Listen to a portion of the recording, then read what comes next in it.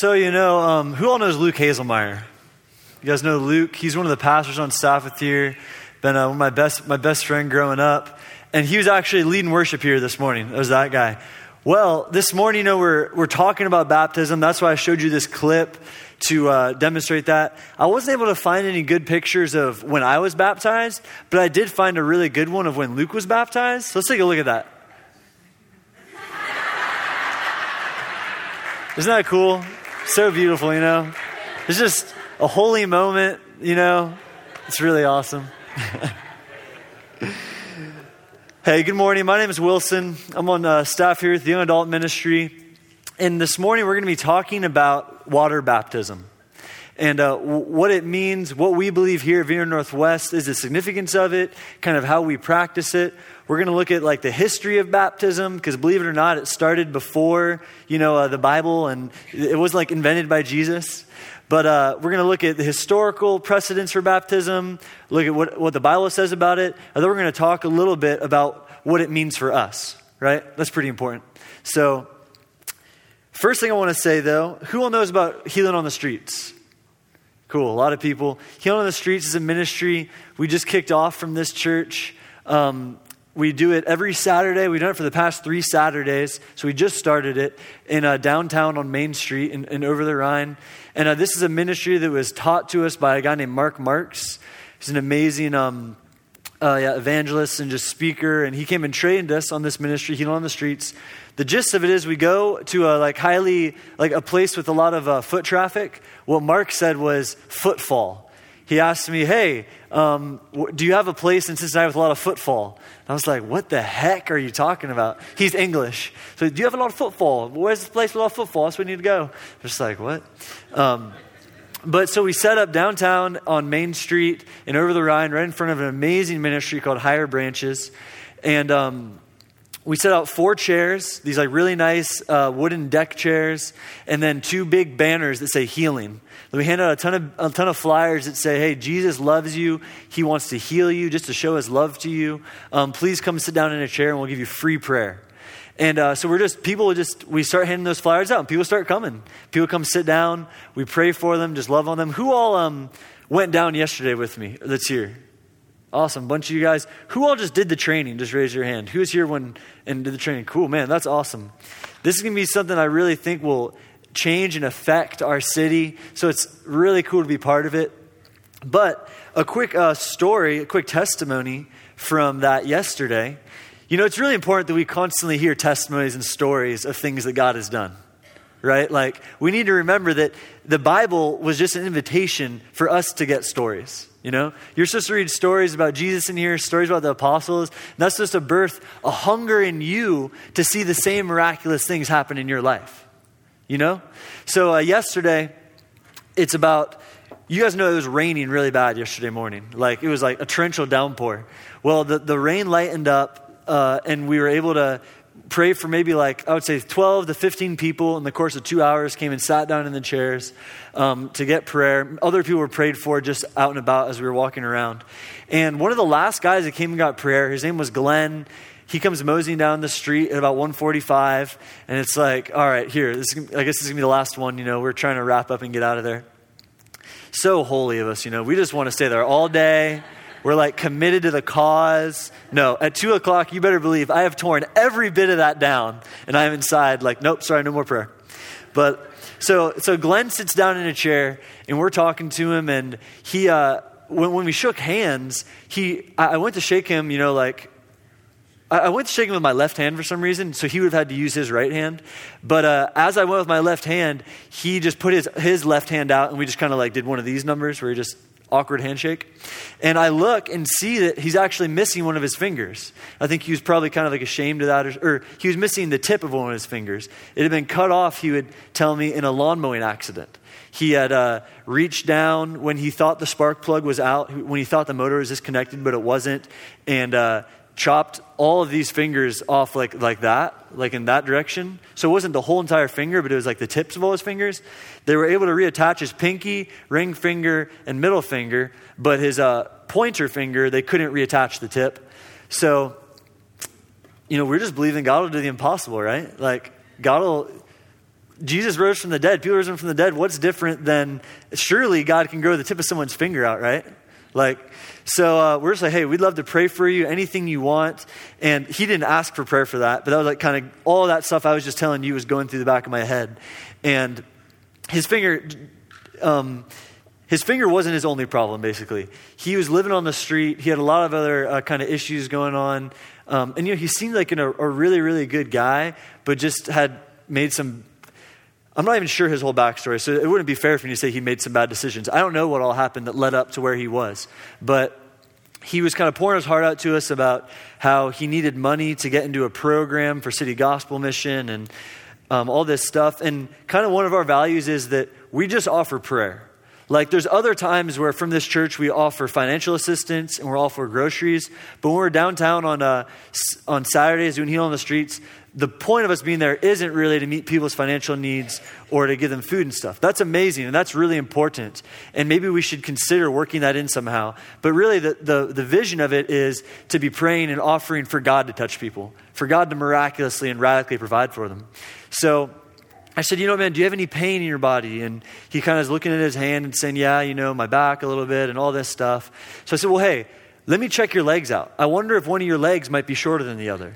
Something we've been learning around here is that when people's backs get out of alignment, one of their legs can kind of like slip up some. I'm not a doctor or a chiropractor, so I don't know how it works. But their legs will get to be like a little bit of different lengths. And other people, like their bones literally are just different lengths. Like their femur and their tibia and fibula are different lengths in one leg than the other. So what we've been seeing is God actually growing people's legs. We've seen people whose backs are out of alignment or just who are missing bones in their legs or missing chunks of bones. After we pray for them, we'll hold their legs up and their leg will just grow out. Like it's pretty crazy. If you don't believe it, I don't fault you because it was something that I kind of had to see to believe myself. But I just had the sense that one of his legs was shorter than the other. So I said, hey man, are one of your legs shorter than the other? He said, no, they're not. And I said, well, can I just check? Just like, humor me. So he's sitting in the chair. I lift his legs up and sure enough, his left leg is a ½ inch shorter than his right leg. ½ inch is significant. Like, I don't know how he didn't know that. Like, pretty big surprise on a Saturday morning. Your leg is shorter than the other. So I'm like, well, hey, just look at me, man. I looked him in the eyes. I began to tell him, dude, Jesus loves you so much. With all of his heart, he loves you. He's pleased with you. He's not mad at you. If he walked by right now, he'd give you a high five and a hug and just tell you how much he loves you. And as I'm telling him that, I just move into saying, and right now, I just command this left leg to grow. In Jesus' name, left leg grow, be the same length, bones, muscles, tendons, sinews, and everything else in there. Grow. Anything that needs to happen, grow out right now and be the same length in Jesus' name. And I kid you not, before my eyes, his leg just shoots out. Like, it wasn't like a growing process where it was like gradually, more. No, it was like, boom, just there. And he gets up and he's walking around and, all our faith is at an all-time high right now. He can't believe what just happened. So we're like, well, dude, let's pray for that finger. Let's just, if God can grow your leg, he can certainly do the same with your finger. Let's just pray for that. So we just lay our hands on his hand and we just begin to pray like our best prayers, like, Jesus, you can do this. We welcome just tissue to form, bones grow, finger grow out right now. Then I take my hand off and nothing's changed at all. It's exactly the same. I'm like, okay, no, don't get discouraged. So we pray again, same result. Pray again, same result. Nothing's happened at all that we can see. And I go, and I hadn't been asking him. I just been looking. Like, I just see, okay, nothing's changed. Nothing's changed. Actually, Diane right here was praying with me for this guy. And then I had the bright idea, to ask him what he was experiencing. Sometimes you get hung up when you're praying for somebody about what you're doing, when really, it's about them. When you're ministering to someone, when you're praying for someone, it's about them. It's not about you. And trust me, I'm the first person that needs to be reminded of that. My wife will probably tell you that. But I said, well, Glenn, what are you experiencing? He said, my finger feels really hot. And then he bends his finger just like that. And he's like, what? I can bend my finger. And I'm like, yeah, look at me. I can bend my finger. What? What do you like? That's amazing. You don't need to give me some pity right now, bro. Okay, that's awesome. He's like, no, you don't understand. They had to fuse all the bones together in my finger when the tip was cut off. They fused his finger in a set position like this. so that it couldn't bend anymore. But after we prayed for him, he said he felt heat in his finger and he began to bend it. So like,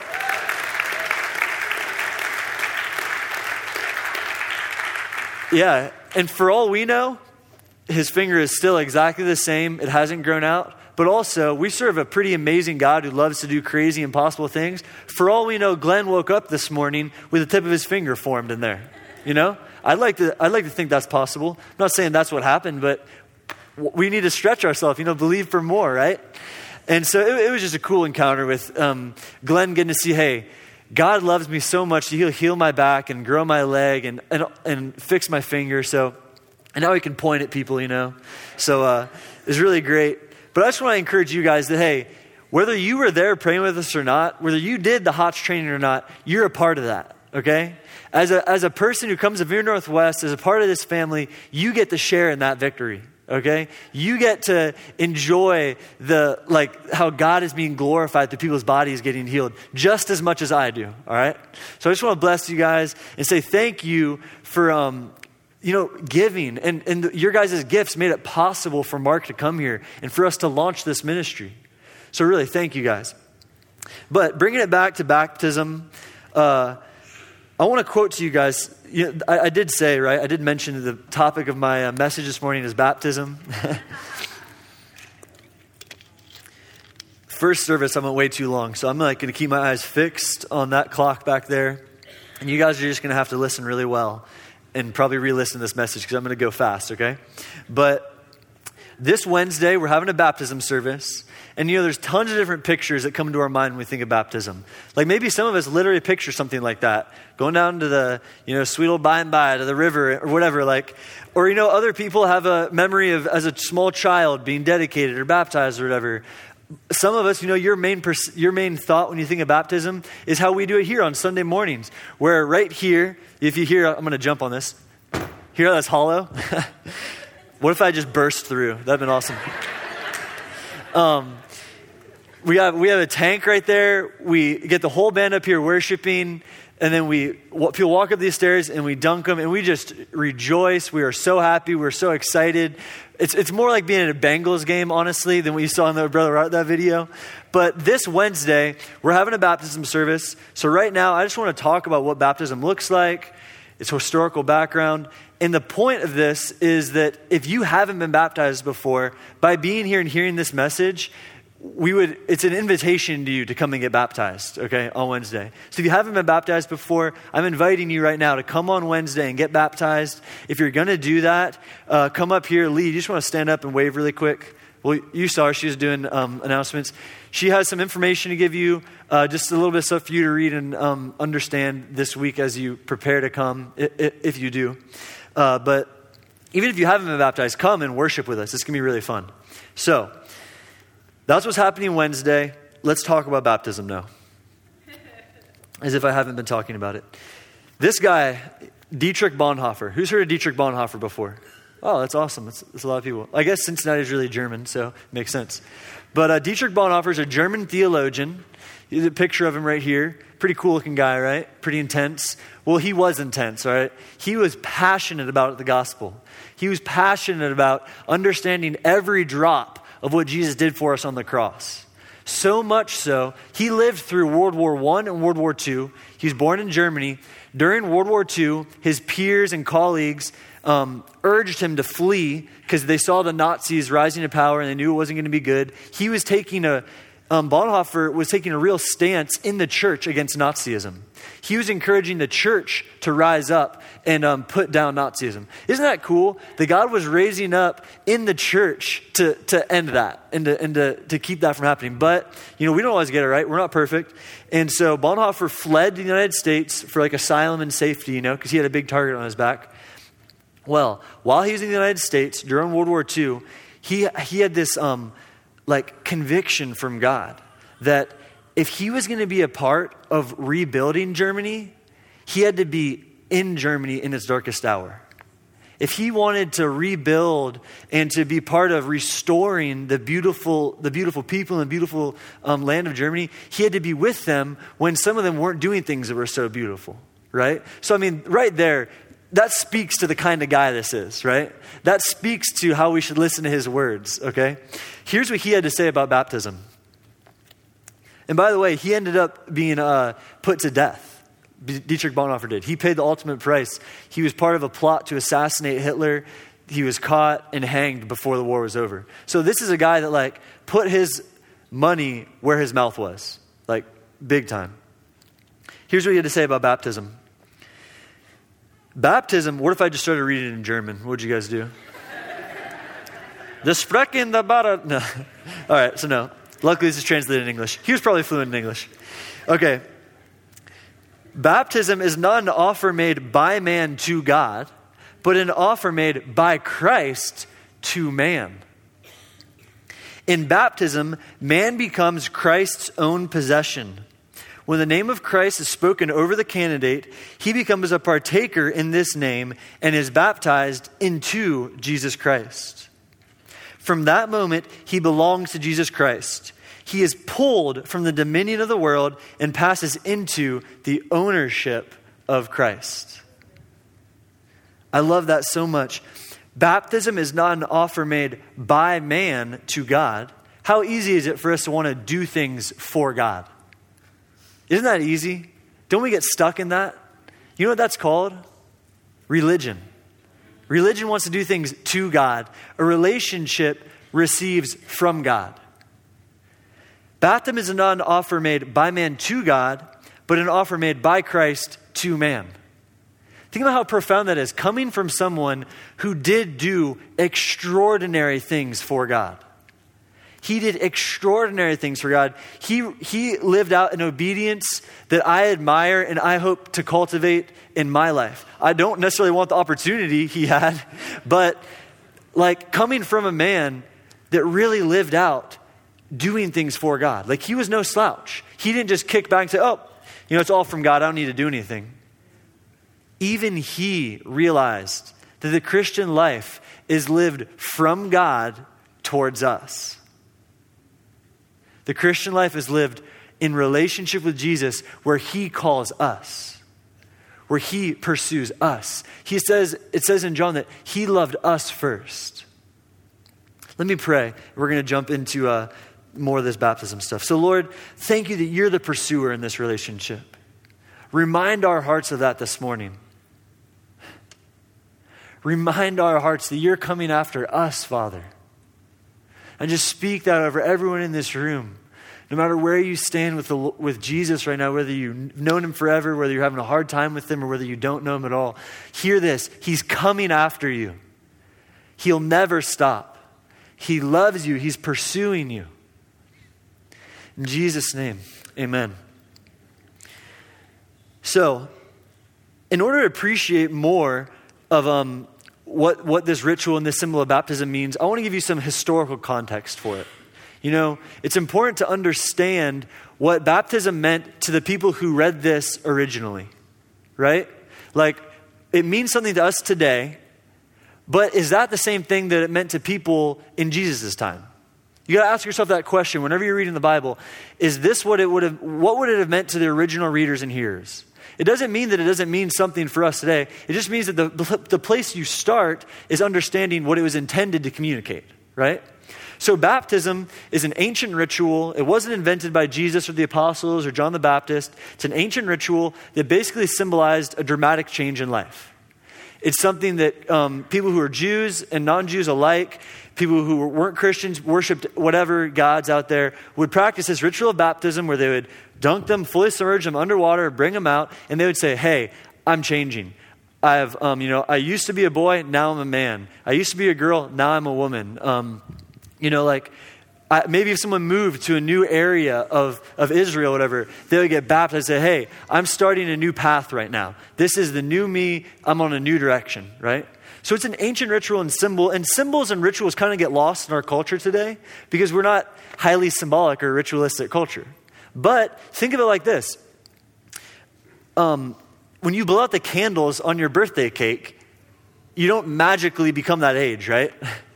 It's not like, whoa, I'm 22, right? Like for me in a couple weeks, it's gonna be 25. But In the same way, baptism isn't what like gets you saved, okay? Baptism isn't what gets you forgiven or saved, but it's a symbol of what has happened, of what has transpired. Does that make sense? So let me give you the definition of the word, or the Greek word that baptize comes from is baptizato. It means to immerse, to submerge, or to overwhelm. This is a word that leather tanners would use. They would dip their leather in water and oils, bring it out, and lay it out to dry. Okay? They would submerge it. That's what to baptize means. It means a submerging and immersion. And right there, just simply put, that's why we believe in full immersion baptism. Okay? That's how we practice it. Don't hear what I'm not saying though. I'm not saying that if you haven't been fully submerged, you're not baptized. Okay? That's not what I'm saying. Like I said before, this is a symbol, right? This is a ritual. So that means that the actions in and of themselves don't have the value, but what they represent has the value. Does that make sense? For instance, I knew a missionary couple who spent 40 years in the Sahara Desert. 40 years in the Sahara Desert with nomadic Islamic tribes. And side note, the guy's name was Cash Godbold. Cash Godbold. Anybody out there looking for baby names? Just get a pen out right now.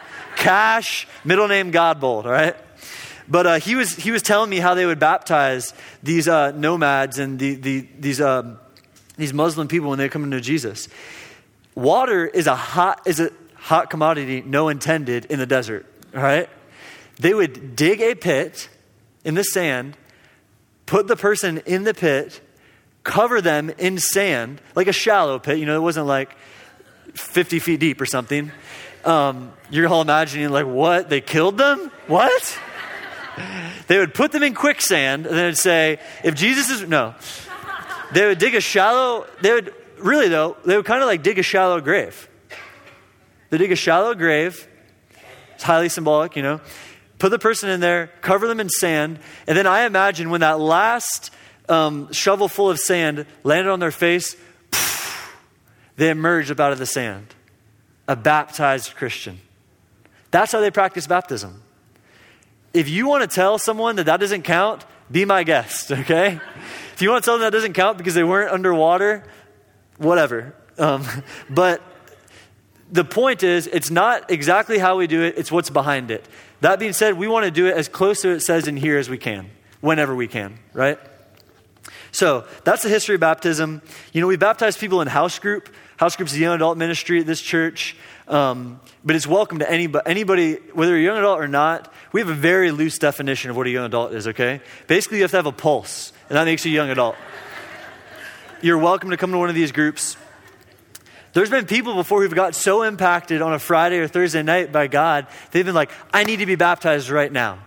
There's a bathtub upstairs. What's keeping me from that bathtub? And the problem is some people are a little too long for a bathtub, but we make it work.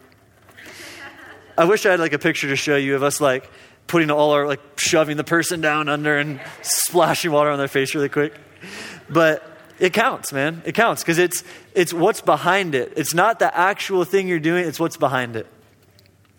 Biblical beginning. Baptism started with John the Baptist. I told this joke first service. If you guys A, are more awake, or B, like me, you'll laugh at this. John was so passionate about baptism that he changed his last name to the Baptist. All right. So you don't like me anymore, nor were you thinking that was funny. So anyways, John comes on the scene. That's not his real name, John the Baptist. He was just famous for baptizing people. So they actually would call him John the Baptizer. John the Baptizer. John was the last of a line of Old Testament prophets. What that means is God would raise up individuals before Jesus came to share God's will and his word to the people. What's cool? When Jesus came, everybody got invited into that role. But anyways, John the Baptist was the last of the Old Testament prophets. He came telling everyone, you need to be baptized. You got to do this. He was actually Jesus's older cousin by like 6 or 7 months. So let's see what John the Baptist had to say about baptism. Let's look at Matthew 3:11. and to understand why he was doing it. Because certainly baptism changed after Jesus, right? Like Jesus changed everything pretty much. And so the baptism that John did, in fact, some people got baptized by John, and years later, the apostles who were with Jesus would come to them and they'd say, we've never even heard of Jesus' baptism. We've only been baptized into John's baptism. And they would re-baptize them with the Holy Spirit and then again with water to show them the new thing that Jesus did. Behold, I do a new thing. So Matthew 3:11, this is John the Baptist speaking. He says, I baptize you with water for repentance, but he who is coming after me is mightier than I, whose sandals I am not worthy to carry. He will baptize you with the Holy Spirit and fire. I love that. He will baptize you with the Holy Spirit and fire. But what he says, I baptize you with water for repentance. Repentance has a lot of connotation, right? Like when repentance comes up, we probably imagine somebody, turn or burn, you're going to hell, blah, blah, blah. But what repentance simply means is to change the way you think. Repentance, what that word in the Greek means is to change the way you think. And how many of you guys know that the key to changing the way you act is changing the way you think? If you want to sustain life change, it better start up here. Sometimes we need to just take radical actions. Don't get me wrong. Like sometimes we're not feeling it, and we just got to take an action to say, "Hey God, I'm still in." But the things that are sustained, the things that we have to give away to others, are things we establish up here. And so repentance means to change the way you think. He was telling everyone, change the way you think and prepare your hearts because someone else is coming. I'm not the end game. I'm not the grand finale, I'm not the main course. Someone's coming after me who has another baptism with the Holy Spirit and with fire. Prepare your heart for them. Prepare your heart for that truth. And we know the person he was talking about was Jesus and Jesus' baptism. So we actually see just a couple verses later that Jesus got baptized. Right there, I could just say that Jesus got baptized, walk off the stage, and that would be reason enough for you to get baptized, right? Like, how many know if Jesus did it, it's probably a good idea for us to do it too, right? So here's the point where Jesus gets baptized. And Jesus got baptized, for some reasons that are similar to why we get baptized and some that are a little different. So I'm just going to read through those really quick. But first, let's look at Matthew 3:16 and 17. And when Jesus was baptized, immediately he went up from the water, and behold, the heavens were opened to him. And he saw the Spirit of God descending like a dove and coming to rest on him. And a voice from heaven said, "This is my beloved Son, with whom I am well pleased." This is my beloved Son, with whom I am well pleased. The first thing that Jesus' baptism symbolized was it was a point of life change. It was an inauguration for him into ministry. Before his baptism, he was a carpenter. He hadn't been working the miraculous. He hadn't been leading revivals in cities, which is what Jesus did, right? He would go into a city and heal every person sometimes. Everyone that came to him. We don't have a single account in here of someone coming to Jesus and saying, "Please heal me," and him not doing it. Find it. It's not in here. Every person that came to Jesus for healing, he healed. Before he did that, before he had ever entered into his ministry, before he had led revivals in towns, healed the sick, preached these amazing messages, teach the word in a way that no one had ever heard, God was pleased with him. Before he did anything, God was pleased with him.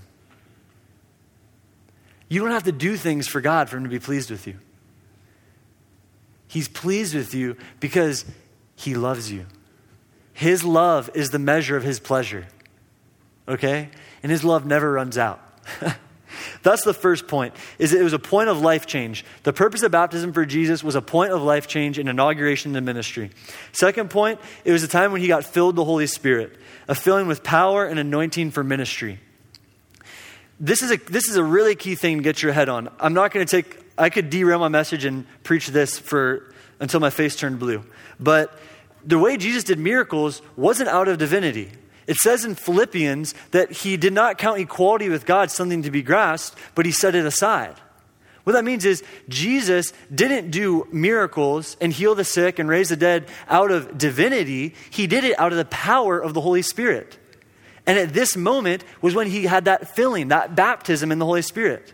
This is when he was immersed in that power.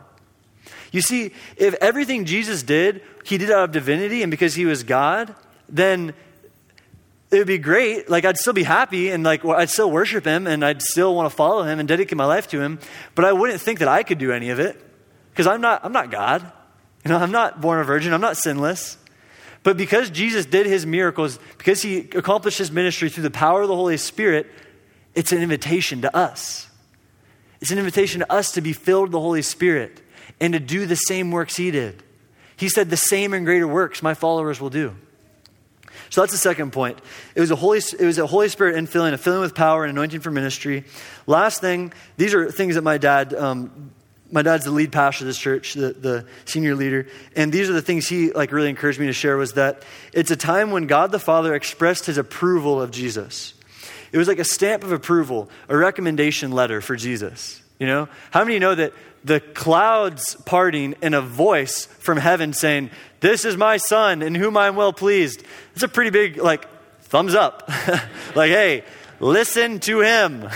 This is the dude, Which again is just such a demonstration to us of the fact that Jesus is what we need to know about God. Okay, Jesus represents God to us. Anyways, I'm going to move on now to what does baptism mean for us? Right? This is the clincher. Everything I've been saying so far has been context. Hopefully it encourages you and it spurs you. But when it really comes down to it, what does it mean for us today? What's the point of being baptized today? Why should I be baptized? What will I think about it? What will it mean to me? Two things I want to say.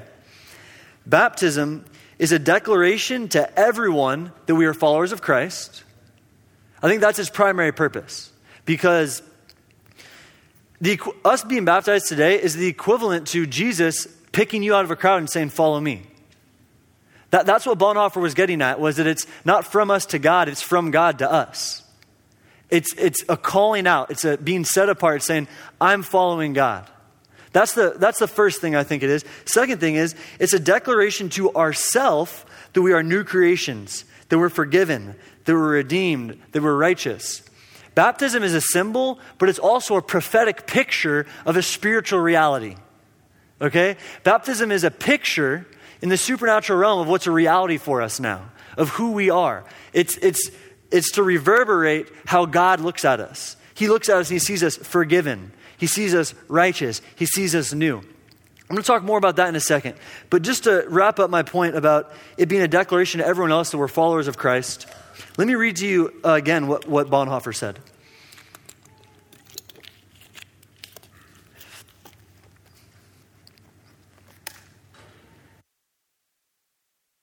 Bonhoeffer says, the baptized Christian, this isn't going to be up there, whoever's doing slides. This is a different quote than I gave Sanjay. So they'll be confused if you put the other one up there, so I'm saying that. The baptized Christian has ceased to belong to the world and is no longer its slave. He belongs to Christ alone, and his relationship with the world is mediated through him. The baptized Christian has ceased to belong to the world and is no longer its slave. Say this, I'm no longer a slave to the world. I'm no longer a slave to the world. He belongs to Christ alone. Say, I belong to Christ alone. I belong to Christ alone. And his relationship with the world is mediated through him. When I was 16 years old, I got baptized. And the main reason I got baptized was because I had quit smoking pot. Okay? I had been smoking pot a lot, and my dad had been saying, hey, you should get baptized, bud, blah, blah, blah. And I was like, no, I don't want to, making all these excuses when really I just felt guilty. Like, how can I get baptized when I'm smoking weed? That's not right. And so I quit smoking weed eventually. I just really started to feel bad about it. If you take a joint to a youth retreat when you're in high school, sometimes God will just really convict you, and that'll kind of do the trick for you. So I got really just like, okay, I can't do this anymore. Stopped smoking weed. And I was like, okay, it's time to get baptized. And for me, I was getting baptized for the old covenant reason. I was getting baptized to say, hey, I've changed. 3 years later, when I was 19, I got baptized again when I had really started following Christ, when I'd really accepted him into my life and really given my life over to him. I'd become an actual follower of him. And I kind of got baptized on a whim. I was actually baptizing other people with another guy. And after we baptized the last one, we turned to start swimming to shore. We were in the Atlantic Ocean. And I'm like, hey, wait, guys, baptize me. And they dunk me under with really confused looks on their face and pull me back out. And we get to shore. And everyone's like, Wilson, why'd you get baptized? What's the deal? And I was like, because they knew I had been baptized already. And I just said, I got baptized before because I had changed things about myself. But I'm getting baptized now because God has changed things about me. I'm getting baptized now to show others that it's not Wilson. It's not things I have done. I'm not offering this thing to God. He's given himself to me. He's given me new life. He's done something in me. It's a demonstration to others that you have been changed and you're following Christ. Well, I said it's a declaration that we're a new creation, that we're forgiven. I was talking about what Christ has done in us. If there's one thing I would want everyone to walk out of this room with, it's what I'm about to say, okay? The things I'm about to say for the next 3 minutes before we enter into worship again, these are things that just burn on my heart for everyone to know, for everyone to believe, for everyone to accept, for everyone to live by. And it's that you're new. You're a new creation. You are righteous. You are no longer a slave to the world. Listen to how Paul puts it in Galatians 2:20. He says, I have been crucified with Christ, and I no longer live, but Christ lives in me. I have been crucified with Christ, and I no longer live, but Christ lives in me. Okay, what does that mean? We died, right? Well, let's look at 2 Corinthians 5:17, which says, therefore, if anyone is in Christ, he is a new creation. The old is gone, behold, the new has come. Therefore, if anyone is in Christ, he is a new creation. My friends, this is not a verse just to post on your refrigerator to be encouraged by when you had a bad day. This is truth. This is 100% true. You are a new creation. You know the word really is a new creature. A new creature. You're like a whole new line of species. You are more a spiritual being now than you are a human being. That's what it's saying. It's like your spirit has become alive in such a significant way that you are totally different. Let's look at a couple of verses further down. It says in 2 Corinthians 5:21 that for our sake, he made him, this is talking about what God did to Jesus, okay? This is what the Father did to Jesus. For our sake, he made him to be sin who knew no sin. Hold on. He made Jesus to be sin? What? That's a whole nother message, okay? But this is what it says. Go read it in context for yourself if you want to understand it, all right? For our sake, he made him to be sin who knew no sin, so that in him we might become the righteousness of God. So it's kind of like the pieces don't really add up, but it's clear what it equals, okay? It doesn't, I don't know how to explain that exactly. I don't know exactly what that means. It is very scriptural. It's true that Jesus really took sin on to that level, that he became it. But you know what the result is? We became righteous. We became righteous. You know what righteous means? The way you're supposed to be. The way you're supposed to be. I was just saying that we're new creatures. It says that Jesus was the last Adam. Jesus was the last human to live only under human rule so that new creatures could come. Are you with me? Adam was one line of species. We're a new line. And you could hear weird things like there were aliens or something. I'm not trying to create some new weird thought out there. But the point is that we've been seriously changed. We are seriously new. And this verse says, if you go back to 2 Corinthians 5:21, it says that we became his righteousness. It says we might become the righteousness of God. Let me ask you something. Is it possible for God to be mad at his righteousness? Is it possible for God's righteousness to not be enough? Is it possible for God's righteousness not to cut it, not to suffice? You cut it. You suffice. He's pleased with you. He's not disappointed with you. In the same way that he's fully pleased with his Son and with his righteousness, he's pleased with you. You're hidden in him. He can't see you apart from his Son when you come into relationship with him. The good news, the gospel message is supposed to blow our minds so much that we're wondering if it's even true. You know, if the gospel makes perfect sense, then everyone will believe it. It literally takes faith to believe the gospel. You have to step out on them and say, okay, I'm going to believe this because it's your word and I believe you, God. I'm not totally seeing myself that way. I don't walk around always pleased with myself. Okay, guys? Like, don't hear me saying that I've made it or something. But I know that God's pleased with me. And that matters more than what I think. God's pleasure with me matters a whole lot more than what you, or anyone else thinks of me.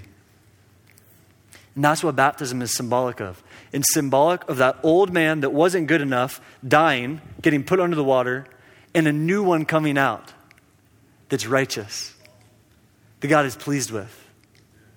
Jesus, make this real to our hearts. Don't let us leave this room and live the same life where we are condemning ourselves, where we're guilty, where we're feeling shame. God, give us the faith to believe your gospel. I don't want to believe any gospel but yours. Just move on our hearts, God. We love you. And I just pray that everything that I said that came from your heart this morning would sink in deep. That it would sink in deep past our minds and into our hearts. And anything I may have said that was off, just let us forget about that. Don't let anyone put anything that I said off on Facebook. In Jesus' name, amen.